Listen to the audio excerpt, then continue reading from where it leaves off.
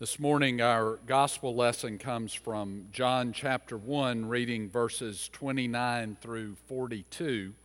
And according to the Gospel of John, these are the first words of Jesus that he speaks. So pay attention to hear the first words, which usually means they're pretty important, are that Jesus speaks in this gospel. The next day he saw Jesus coming toward him and declared, "Here is the Lamb of God who takes away the sin of the world. This is he of whom I said, 'After me comes a man who ranks ahead of me because he was before me.' I myself didn't know him, but I came baptizing with water for this reason, that he might be revealed to Israel." And John testified, "I saw the Spirit descending from heaven like a dove, and it remained on him. I myself didn't know him, but the one who sent me to baptize with water said, 'He on whom you see the Spirit descend and remain is the one who baptizes with the Holy Spirit.' And I myself have seen and have testified that this is the Son of God." The next day, John was again standing with two of his disciples. And as Jesus walked by, he exclaimed, "Look, here is the Lamb of God." The two disciples heard him say this, and they followed Jesus. When Jesus turned and saw them following, he said to them, "What are you looking for?" They said to him, "Rabbi," which translated means teacher, "where are you staying?" He said to them, "Come and see." They came and saw where he was staying, and they remained with him that day. It was about 4:00 in the afternoon. One of the two who heard John speak and followed him was Andrew, Simon Peter's brother. He first found his brother Simon and said to him, "We found the Messiah," which is translated anointed. He brought Simon to Jesus, who looked at him and said, "You are Simon, son of John. You are to be called Cephas," which is translated Peter. This is the gospel of the Lord. Praise to you, O Christ.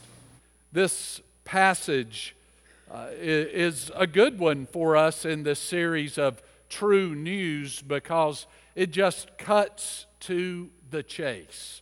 The first words Jesus speaks are, "What are you looking for?" Bono and the boys ask that question and they say, "We still haven't found." All right. Yes. But everybody is looking. Everybody's looking for something. And I love the fact that Jesus just cuts through it. He doesn't say, "Hey guys, what's up? How's it going? What you been doing? How is everything?" He looks at them and says, "What are you looking for?" He gets straight to the point. And the disciples pick up on that and realize this isn't about small talk. So they say, they respond by asking a question, "Where are you staying?" That word in the Greek, staying, literally means abide, to dwell with. It's not a physical place, it is a spiritual place. See John 15, "Those who abide in me," Jesus says. It's the exact same word that's used here. Where is it, Jesus, that you are centering your soul? Because that's where we want to be. And Jesus says, "Come and see." The question of this text is, where does our spirit dwell? In 1 Corinthians 3:16, Paul writes, "Do you not know that you are God's temple and that God's Spirit dwells in you?" So God dwells in us. The question for us then is, where is it that we dwell?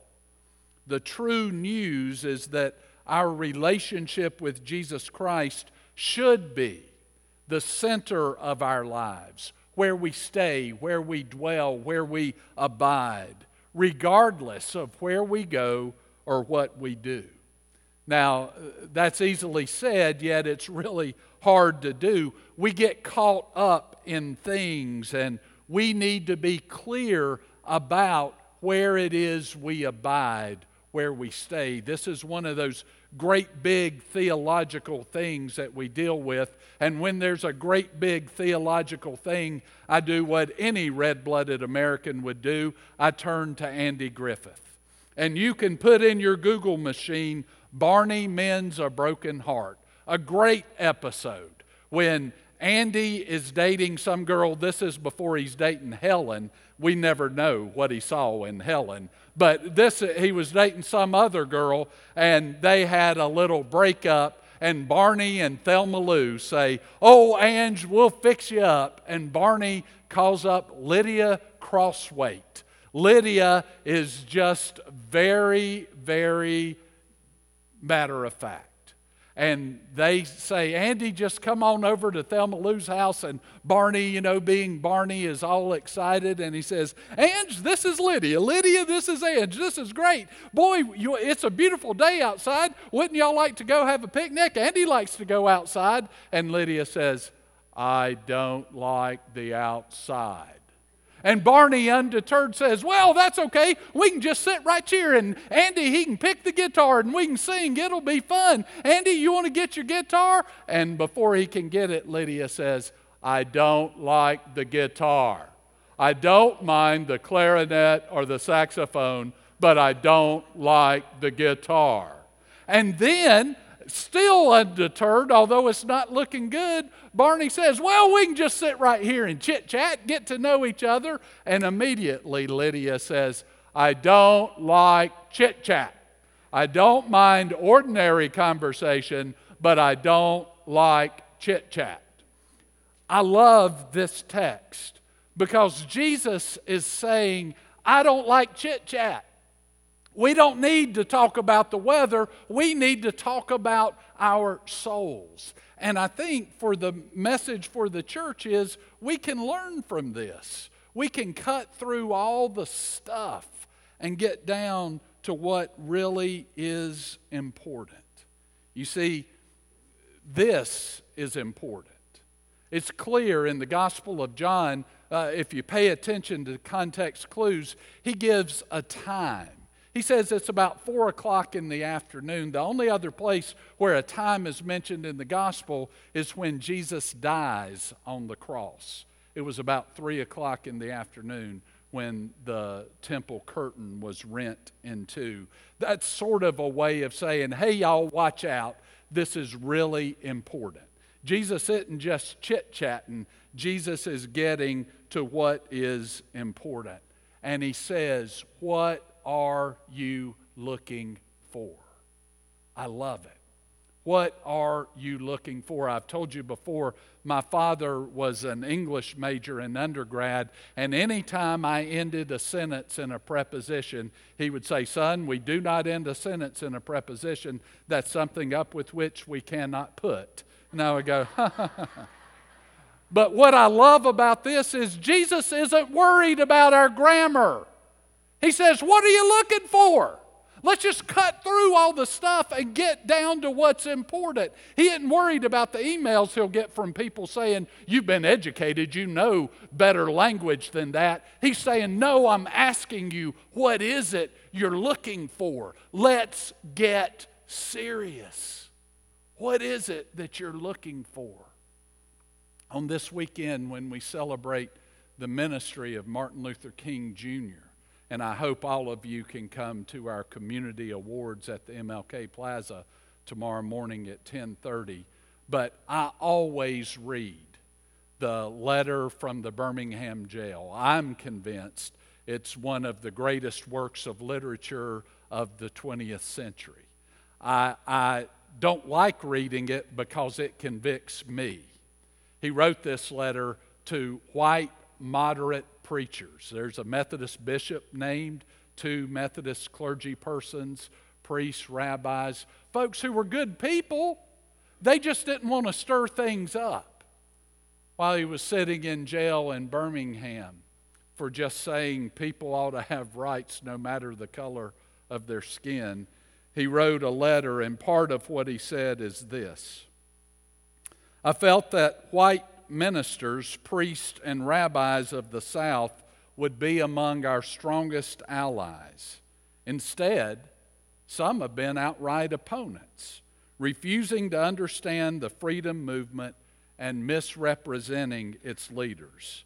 All too many others have been more cautious than courageous and have remained silent behind the anesthetizing security of stained glass windows. That convicts me. What is it that we will stand for? We cannot remain silent. What is it that we are looking for? Where is it that we choose to abide, to stay, to really dwell? Well, I'm ashamed to admit some of the places that in my spirit I dwell. I love sports, and I dwell there far too often. This week in our region, we learned of the retirement of number 59 for your Carolina Panthers, Luke, right? Yeah, and we all said, oh man, that's terrible, that's terrible. If you read the paper, it was like Luke Kuechly died. Well, I hope the man's life is about something more than playing a game, right? Yet, I'm a part of that. I watched last night when Duke lost, and it hurt. It hurt. Only made better by the fact that Carolina lost before them.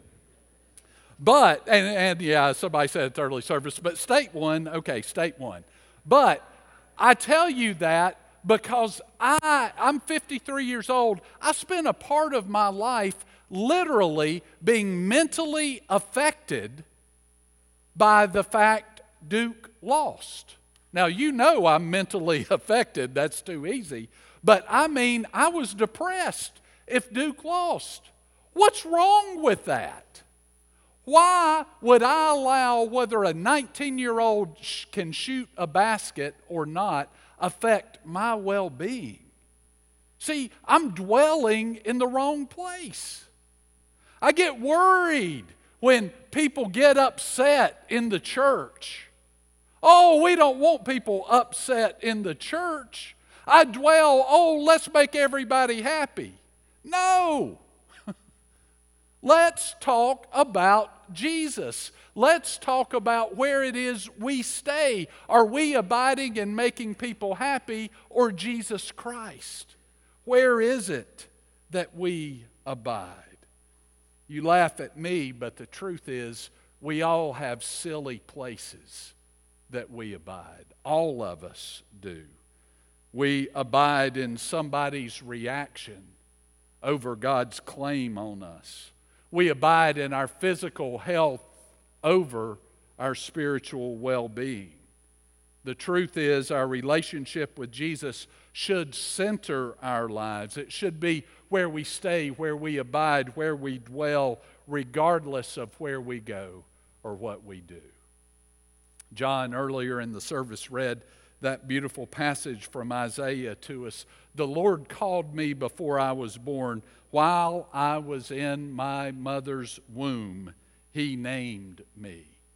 Our Bible study group this week studied Psalm 139. We're fearfully and wonderfully made. Our God knit us together in our mother's wombs. We are not an accident. The psalmist, nor Isaiah, nor you, nor me were created for a task. We were created to be children of God. That is our role. Don't abide or stay with what you do or with what others think of you. Stay with the God who created you simply to be. I think Jesus still is demanding an answer to the question, what are you looking for? Our response is far too often, I'm looking for peace. I'm looking for a job. I'm looking for more money. I'm looking for happiness. I'm looking for health. I'm looking for an answer to the separation protocol in the United Methodist Church. No. Where are you staying, Jesus? It's not such a bad response, is it? The true news is that Jesus dwells with us. The question is, will we dwell with him? Let's pray. God, thank you for loving us. Thank you for choosing to dwell and abide with us. Forgive us when we abide in silly places that do not give life. Help us to recommit our lives to staying with you. We love you and thank you for the privilege of being your children. In the name of Christ we pray. Amen.